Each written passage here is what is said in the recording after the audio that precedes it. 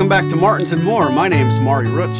And I'm Spoon Phillips. And today's episode is brought to you by the Martin D42. The reimagined D42 is constructed of premium East Indian rosewood back and sides and a solid top shelf spruce top.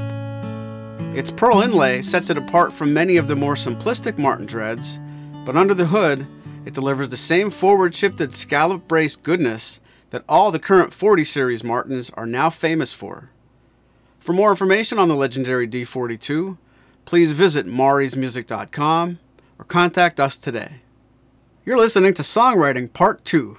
When we last heard from our humble Spoon at the end of Songwriting Part 1 last week, he was telling us all about his tune called Seven Pistols. Let's take a moment now and listen to a sample from that great Spoon tune. Midnight, it's a veil, moonlight marks the trail. Once we're out of sight of beats from the night, owl screams in flight, up and gone, right till dawn. Here comes the old 605, slowing down around the bend. As she makes her way, men commence to pray. The women start to faint. 7 pistols drawn, miners free roll gone.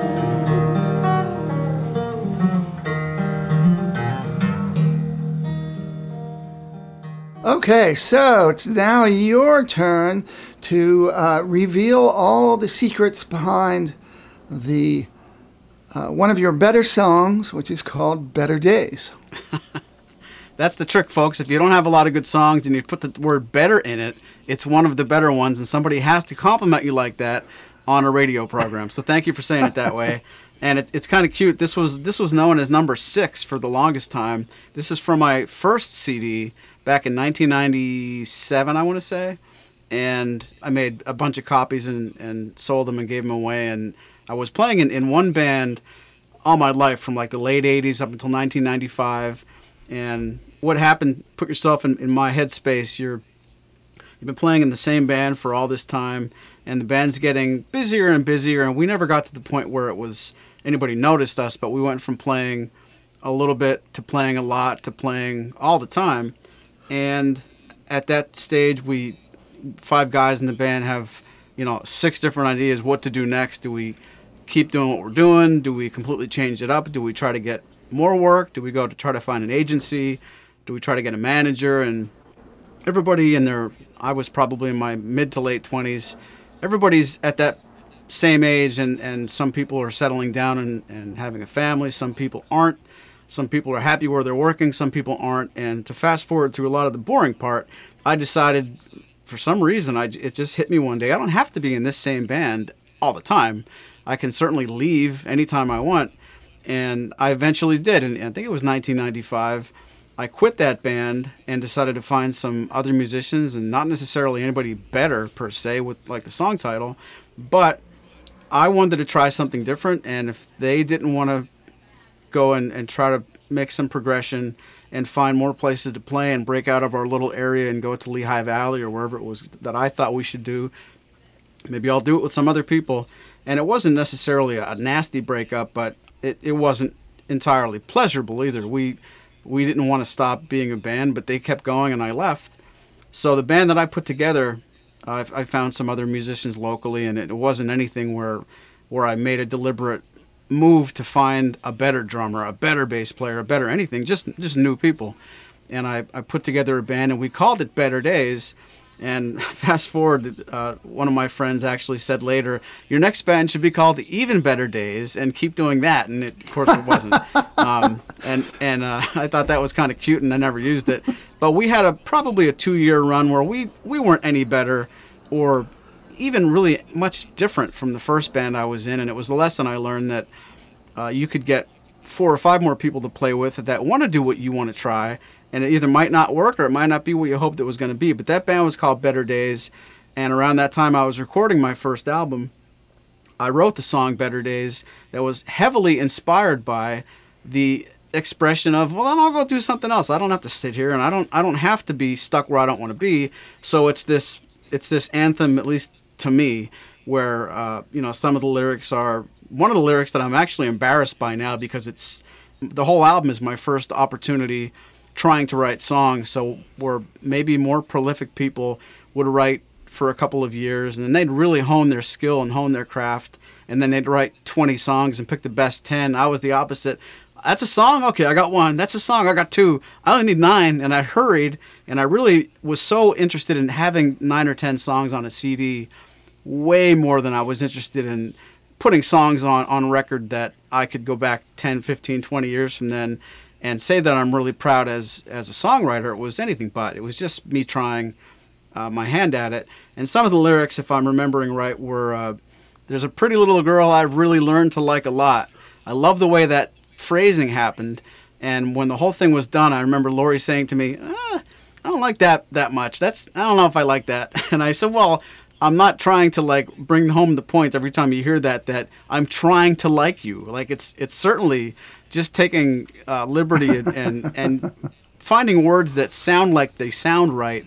That's 91% of it, and only 9% of it is, we're young in our relationship and we don't know each other that long, and it's I'm trying to put poetry together. I'm not literally trying to say, there's a meaning here that you got to really latch onto. But she thought that was a little bit off color and laughed about it later. But it's a song that I really, whether you believe in it or not, when you hear me sing that on the record or at one of our shows, it's me wanting to go and do new things. And there might be another line that's something about I might not make it, but I really want the shot.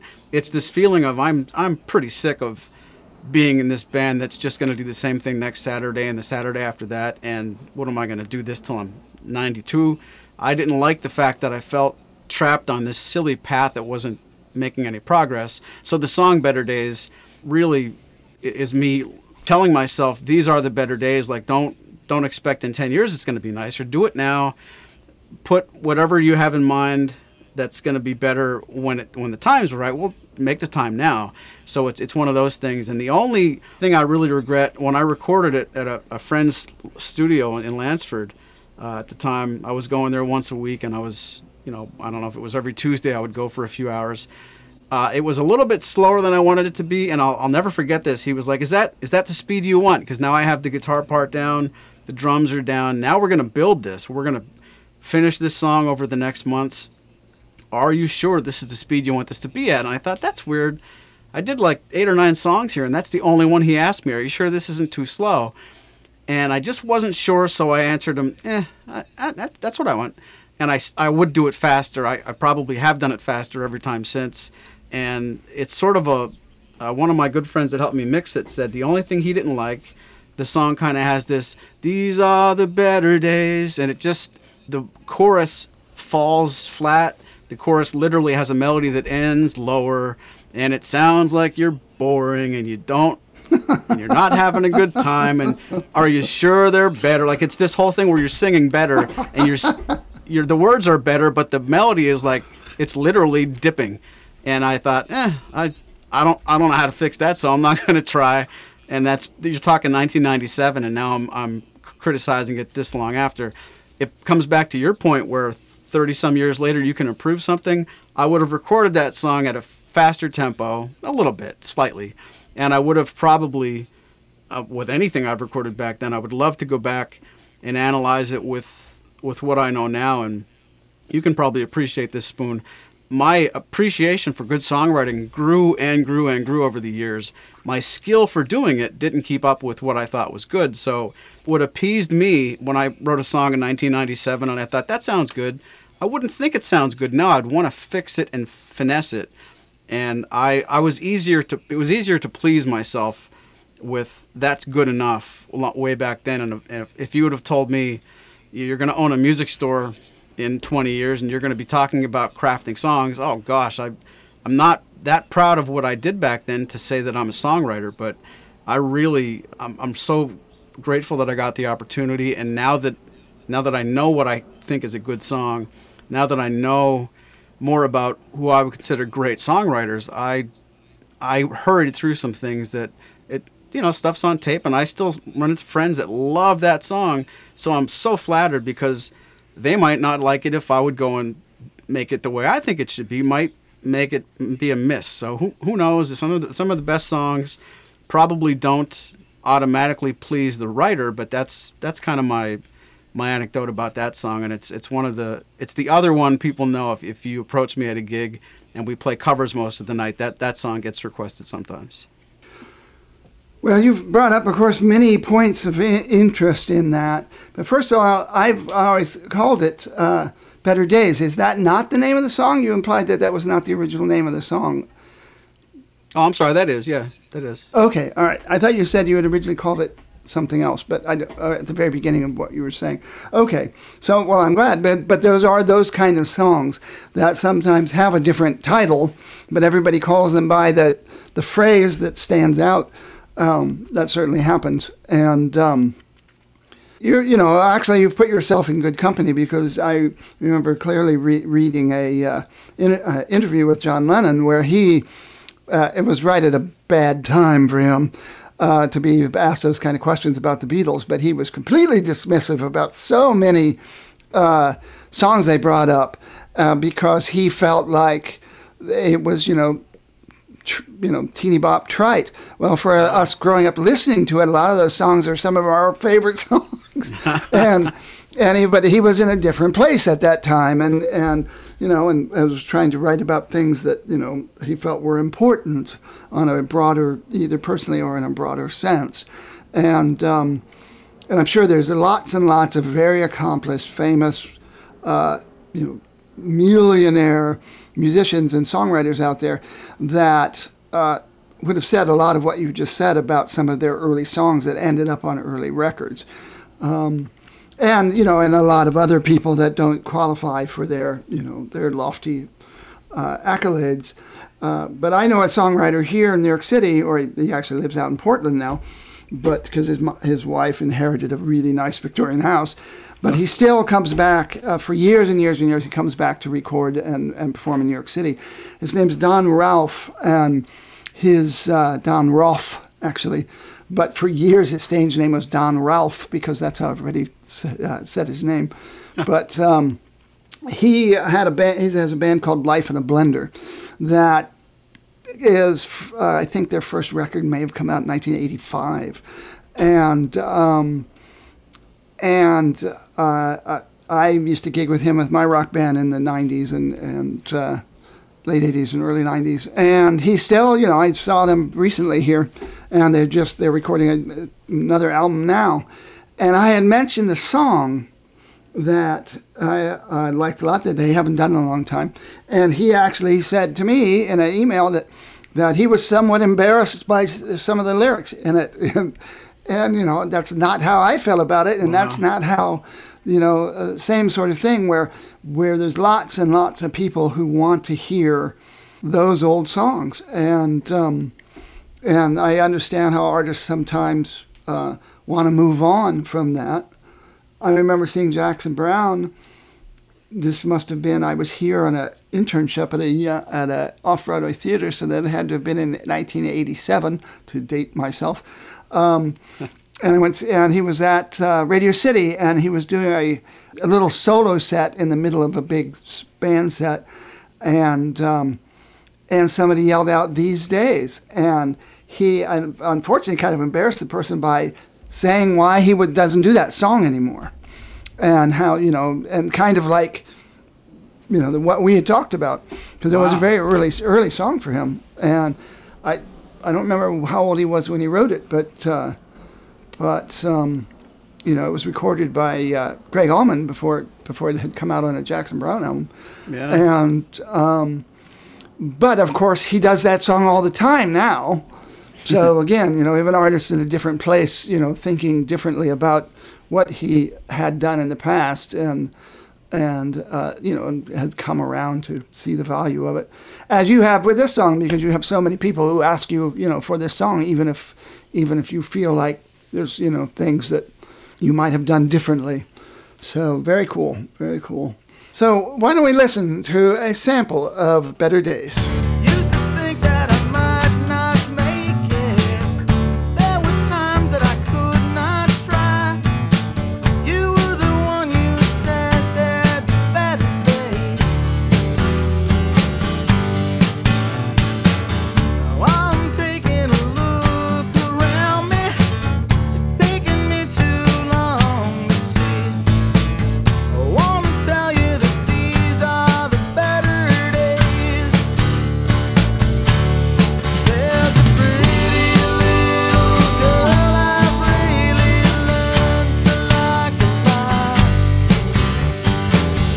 Playing with these guys who think they're awesome, but they're not. Might not make it, but I really want the shot.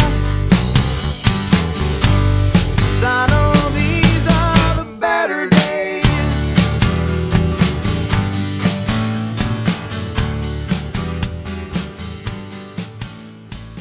So it's time for us to play Martins and Moore's version of 20 questions.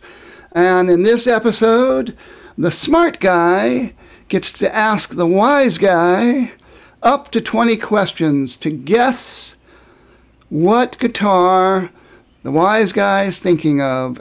And the smart guy gets up to 3 guesses as to which model it might be. So, smart guy, Is it like when you rub the lamp from a genie? similar, yes. See, he is the smart guy. Okay, Maury, the smart guy, is going to ask Spoon, the wise guy, some questions.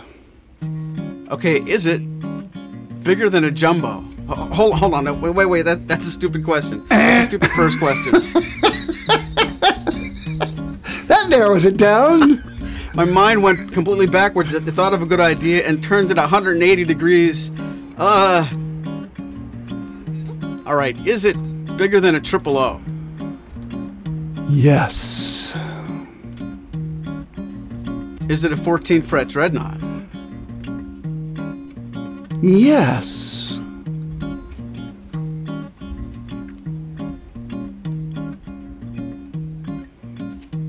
Does it have scallop bracing? Yes.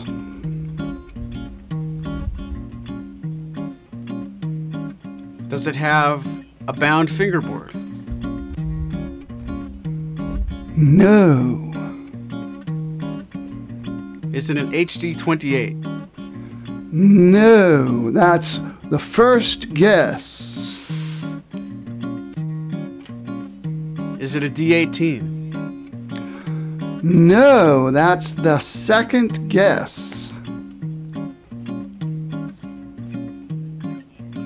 I'm regretting a lot of my decisions to ask for clues, when to ask for names. Are the back and sides rosewood? No. Are the back and sides solid? Yes.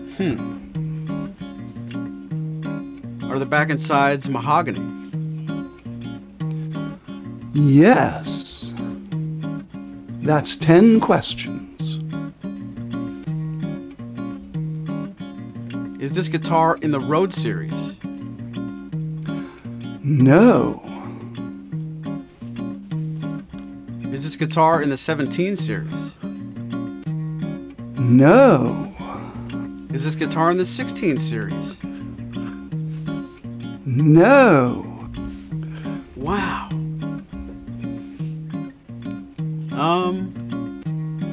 Scallop bracing, mahogany back and sides that's solid. Is it a custom? No.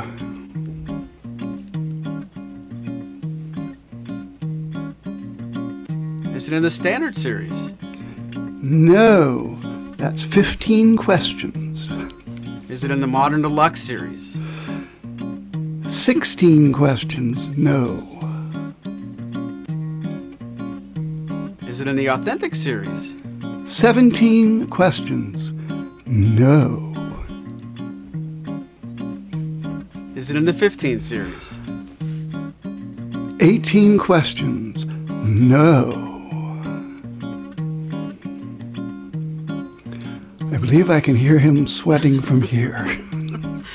Wow. I'm going to fail this. I'm not going to get this right. Is it an X series? It can't be.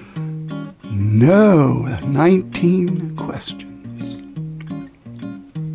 Is it a D41? It can't be. That's your third guess. And my 20th question. And the drum roll, as the answer is the D Junior 10E bass. Oh, mother. You can edit that out, You- can't you? Son of a... The D Junior 10E bass is an amazingly affordable and amazingly good short scale bass guitar with a 24-inch scale and special strings that were designed by Martin. They are so much fun to play. You'll have to check out the videos at Mars Music. So much fun to play.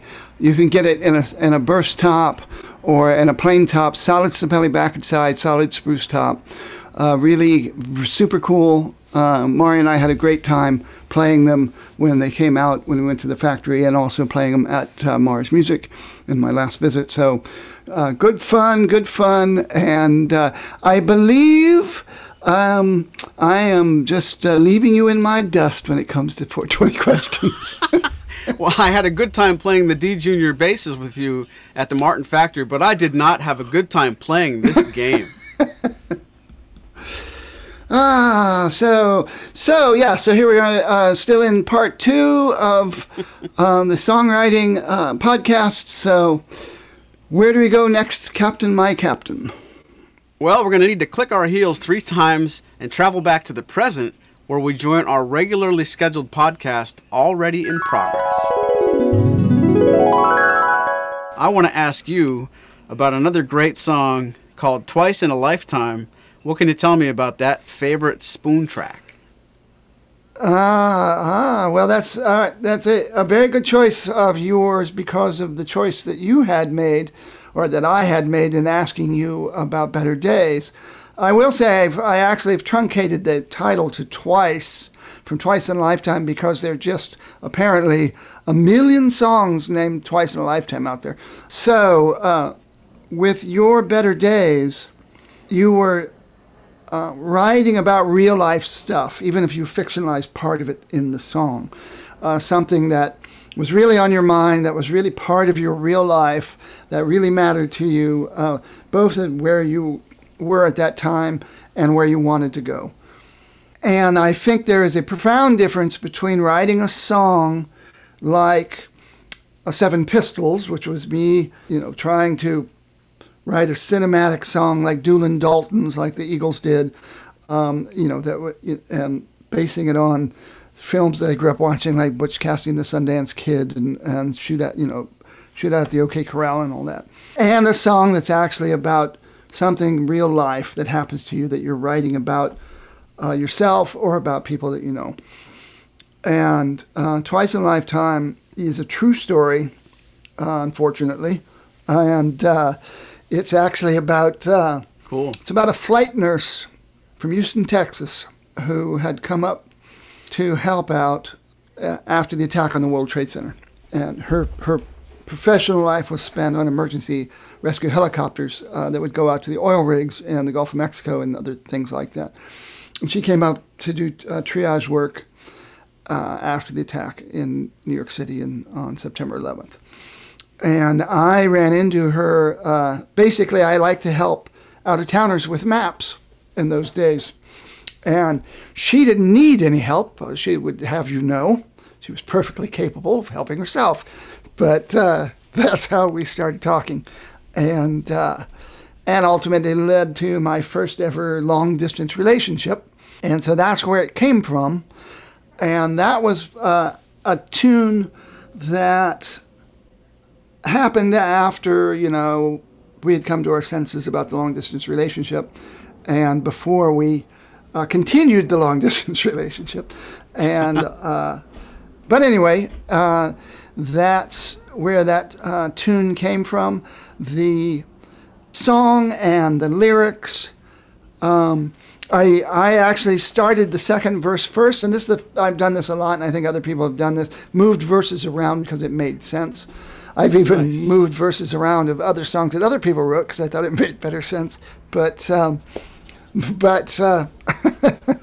yeah, so that song, the second verse was what it came out with first, where I'm talking about her. The first verse, I'm talking about me, and I added that later. And it was one of those songs that I guess was fairly easy to write because to write the story of it, to write what I would call the prose or the non-rhyming poetry version of it, and then I had to go back and engineer it to really turn it into a song with song lyrics that worked with melody and worked with the theme and the chorus. And that's similar to your situation. That's a song that I've done a zillion times on my own, but I much prefer doing it in a band situation, or at the very least with at least a couple people to sing harmony on it. And I also recorded that. That's on that CD that you had mentioned that I made up for people at Martin Fest, early Martin Fest. And I think I brought it to the second Martin Fest, in fact. I do it way too slow. I recorded it on our friend Tony Phillips's D1220, which was a long-time popular 12-string that Martin had made a 12-fret short-scale mahogany and dreadnought, and a very rare Style 20 guitar. And I don't remember why, off the top of my head, I should know this, of why they called it Style 20 instead of Style 18. And I'm trying to remember, and there was a good reason for it, but I can't remember what it is now. Some little tiny thing about the cosmetics or maybe the wood. I don't remember now, but maybe the wood of the bridge. I can't remember. But anyway, it was a D1220. But I recorded it way slower than I do it now, and I'm going to provide a clip and a video that goes back to when I had my own band called Spoonville, and some very cool guys that I have continued to, several, there's 4 guys playing with me. 3 of the 4 went on to be in the Highland Shatners with me, and the penny whistle guy is particularly good, and he got too busy in the Celtic music world to have time for us anymore, which is one of the reasons I've never made a successful band recording of Chinatown. So Chinatown's never appeared, the way I'd like it. So hopefully I'm going to record both Chinatown and Twice with him and the other guys before I get too much older, and try to put it on a CD. Let's take a moment and listen to a sample of Twice.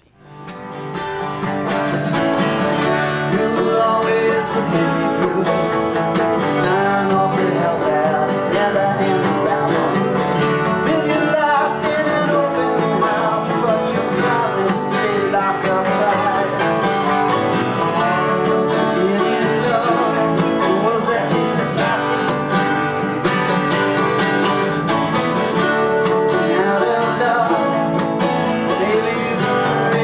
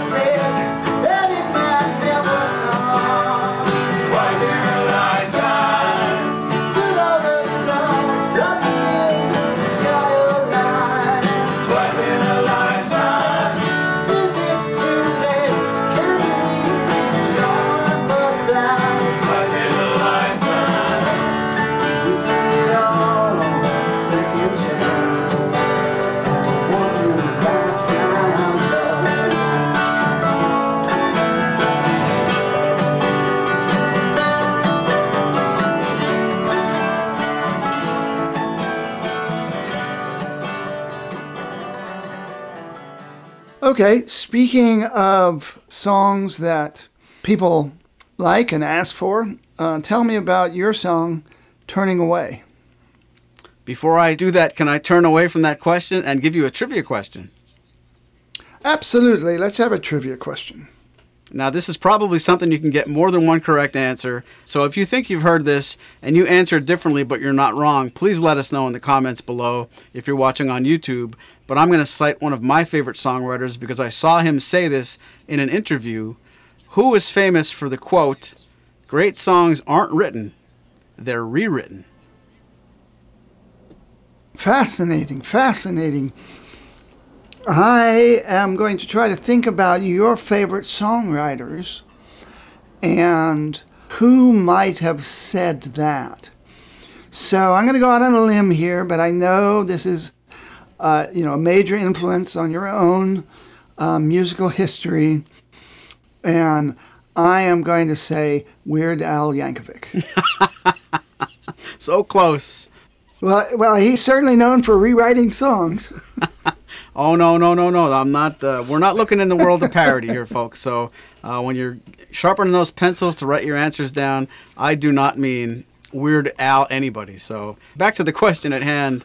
My song Turning Away, you talked about it earlier with Chinatown being a love song to a place.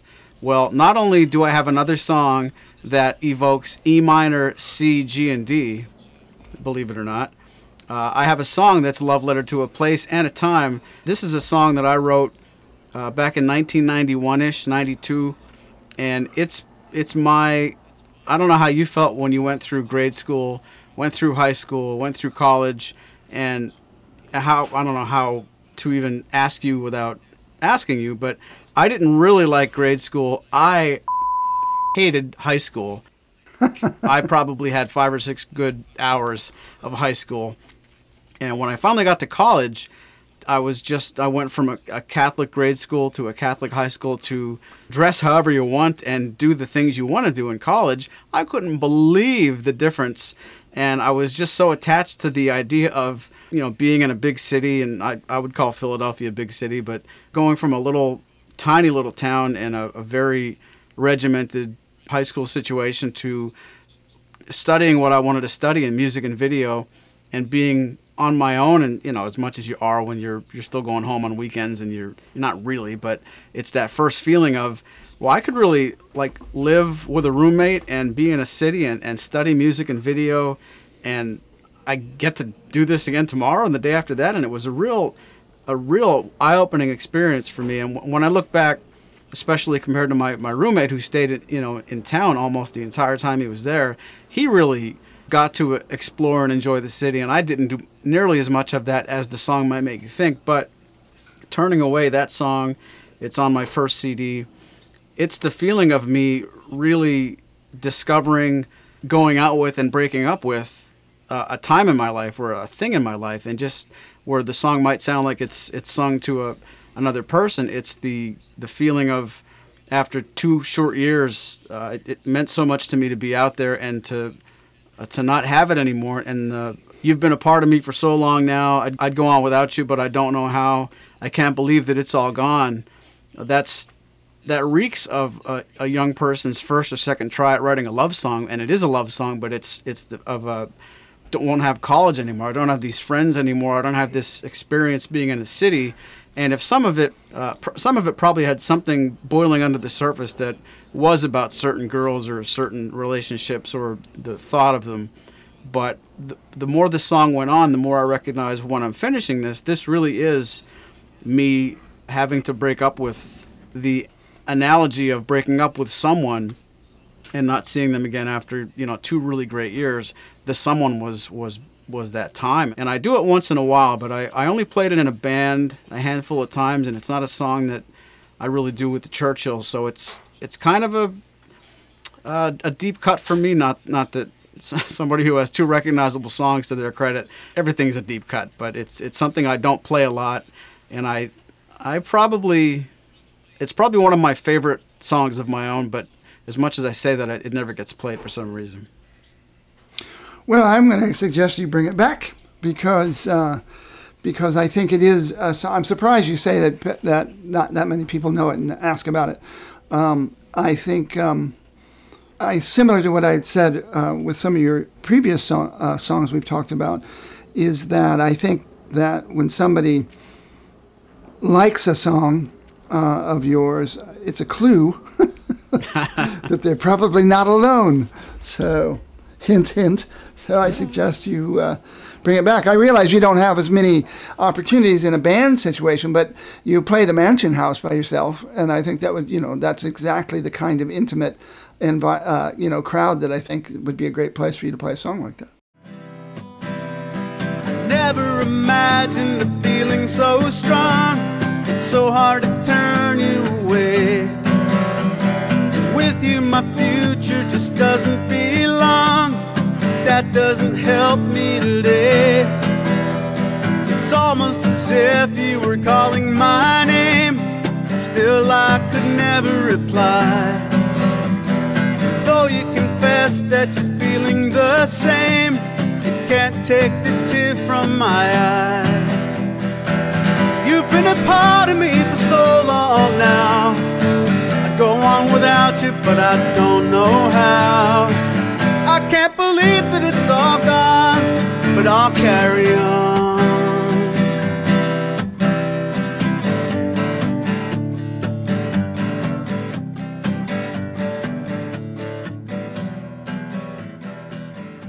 Well, thank you. And now that I think about it out loud, when somebody says play an original, I go right to October, and I think that's the one that I can play without making a lot of mistakes.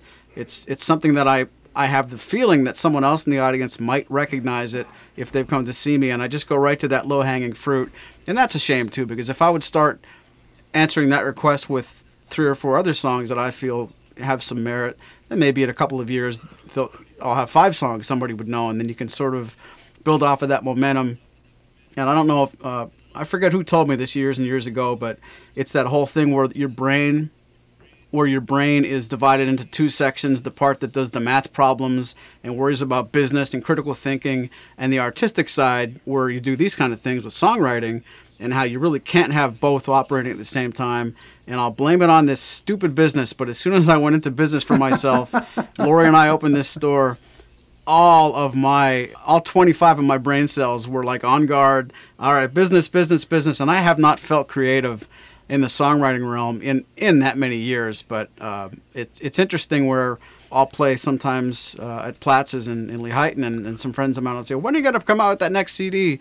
And I just laugh, like, if you had any idea how far removed I am from the artistic process that helps you take the first baby step towards what that whole thing requires. It just feels so distant to me that to think about, I mean, this has taken 2 hours out of my workday to record a podcast, and I feel like I'm 3 hours behind what I should be getting done. It's not necessarily true, but the feeling of you don't have enough time in the week to do your work. I don't know. I could ask you the same. Are you actively poking around at writing new material these days, or are you not? It's tough. Well, it's tough, and also there are a lot of people that have their songwriting salad days when they're younger. And, I remember very clearly with Ed Bradley's interview with Bob Dylan, he was saying, Darkness at the Edge of Noon, that It's All Right, Ma, he was like, I don't know who that kid was. Of course, Dylan continues to write songs, and, and his most recent albums have been highly praised. But that's one thing. Those kind of people, they've dedicated themselves to that, and the rest of us don't always get a chance to do that. I remember seeing Jason Isbell talking about songwriting and how he and his wife will sit at opposite ends of the house and spend all day writing songs and then sharing with each other, and a great chunk of that stuff never sees the light of day. And that's just, the way it is. I'm sure Carole King was the same way, and people that invest a great deal of time. For me, I have songs that pop up now and again. I will be walking down the street, something will pop in my head, and I'll actually record it on my phone. And I've got backlogs of these things on my phone that I saved to a computer that I never have time to listen to. And I'm sure some of them are, little things that could be some lines from a song. Wow. I do have some songs that are kind of like Chinatown songs that have never been completed, and I will, as happened with Chinatown, I will be walking down the street, thinking it through and waiting for something to come to mind, and that does happen, and then suddenly the doors open, and then I'll go and I'll take that and try to fasten that bridge or that next thing or that there's a song that I would love to finish, but like Chinatown, I like it so much, I know the potential of it, that I'm not going to rush it out, and And so, that stuff is there, and I'll go back to it, but sometimes the wall's just there. Sometimes I just do not have time to beat my head against that wall to get through. It's a difficult thing to do when you have a lot of other things. And as I used to say about directing plays, that when you're 28, you can have 3 jobs and only get paid well for one of them. When you're 38, that gets harder. And when you're 48, that's out of the question. And so, I chose to go down the musical route for my artistic expression. It doesn't cost me, I don't have to raise thousands of dollars for rehearsal space and theater rental, for one thing, or rely on other people to, hire me to come in and to do stuff for them and all that. So I haven't done anything like that in a long time, except in an advisory capacity with certain people who do like one-woman shows and stuff like that. But I try to play. The Highland Shatners, minus our wonderful penny whistle bouzouki player, are going to be playing at Porch Stomp coming up in late June. That's a yearly thing where they go out to Governor's Island, which has these old Victorian houses that were originally built for naval officers. And it's bluegrass based primarily, but different people playing on these different porches that are now like city park offices. And I'll be playing with the people from the Bushwick Book Club show with the Highland Shatners. We'll be doing a short set of some Bushwick Book Club songs. But our own tunes. So I'll be doing that. I still try to keep my hand in. And just to kind of tie this all up, I did you talked about October just being born whole almost. I heard from the woman who produces the Bushwick Book Club here in New York City, who started it all. They're in different cities around the country and over in Europe now. And she said they were going to do a show that was dedicated to Tennessee Williams' play Cat on a Hot Tin Roof. And I was actually there to see Life in a Blender and Church of Betty, another longtime band that's been around in New York City on and off forever. And by the time I left the Lower East Side to take the subway home in Brooklyn, basically the lyrics, the almost rap song, non-musical yet lyrics of the song I wrote called Letters from Daisy, where it's from the point of view of because I knew that play inside and out, so I didn't have to read it again.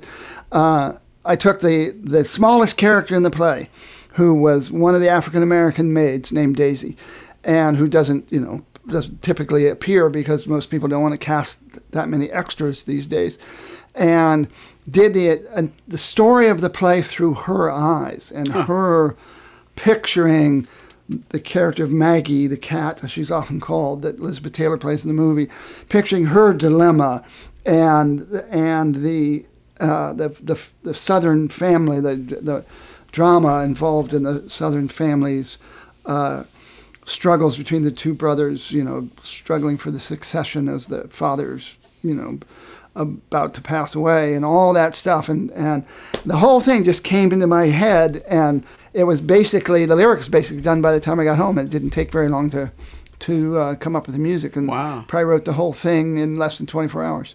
So it does happen sometimes. So I would encourage everybody out there who likes to play around with songwriting, even if you've gone out of practice, like Maury and I claim to have done. If something pops in your head, write it down. That's what Joni Mitchell always said. Write it down on an envelope. Write it down right now because it's not going to be there.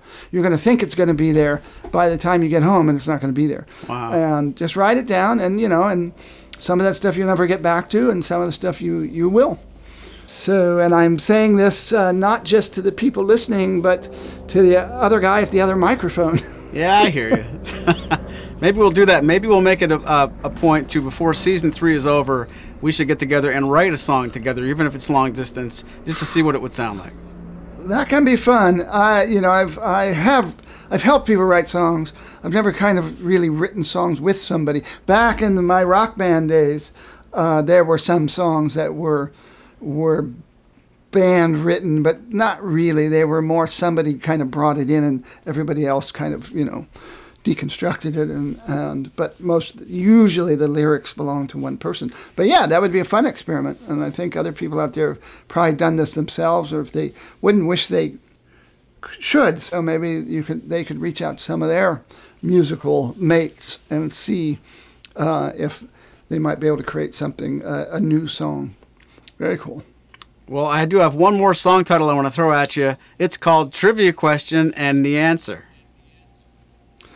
All right, let's spin this platter for all the listeners out there with the latest hit trivia question answer. I bet you only like 20% know what platter is, but I loved what you meant. Okay, so my trivia question was, which famous songwriter is quoted to say that great songs aren't written, they're rewritten? The answer is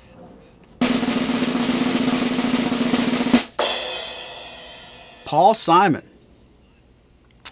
Ah, well, very good. He's certainly one of your favorite songwriters and one of my favorite songwriters.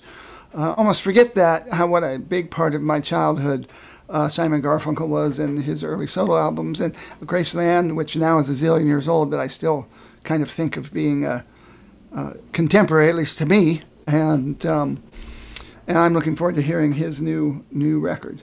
But yes, Bob Dylan is also quite famous for digging deep into poetry and folk songs, English folk songs particularly, and finding inspiration and modernizing, kind of taking it and using his own filters to write his version of it. And that's, not unusual. People have been doing that, since Moses was a boy, as they say. So that's a great quote to end with. For inspiration out there, folks. Well, you are my inspiration, Spoon, and all kidding aside, I really did enjoy this episode. We've been talking about it for months, and although I was afraid we might not have enough time to get it all done, I think we squeezed in a lot of great content, and I learned a lot about the songwriting process from you, especially, stuff I thought I knew enough about those tunes, and it just goes to show you could think all you want to think, but there's probably something you don't know about your favorite songs. And let us know in the comments below your favorite songs. If you've heard anything that I've done or that Spoon's done, let us know what really resonates with you. And we really hope you enjoyed this episode. I want to thank all of you guys for listening. And please, if you found any value here, please consider giving us a review on Apple Podcasts. We might even read your review on the air. Our friend Colin writes, "Wow, that was a really interesting show. I learned so much I had no idea about. The only thing I knew is that East Indian rosewood is better than mahogany."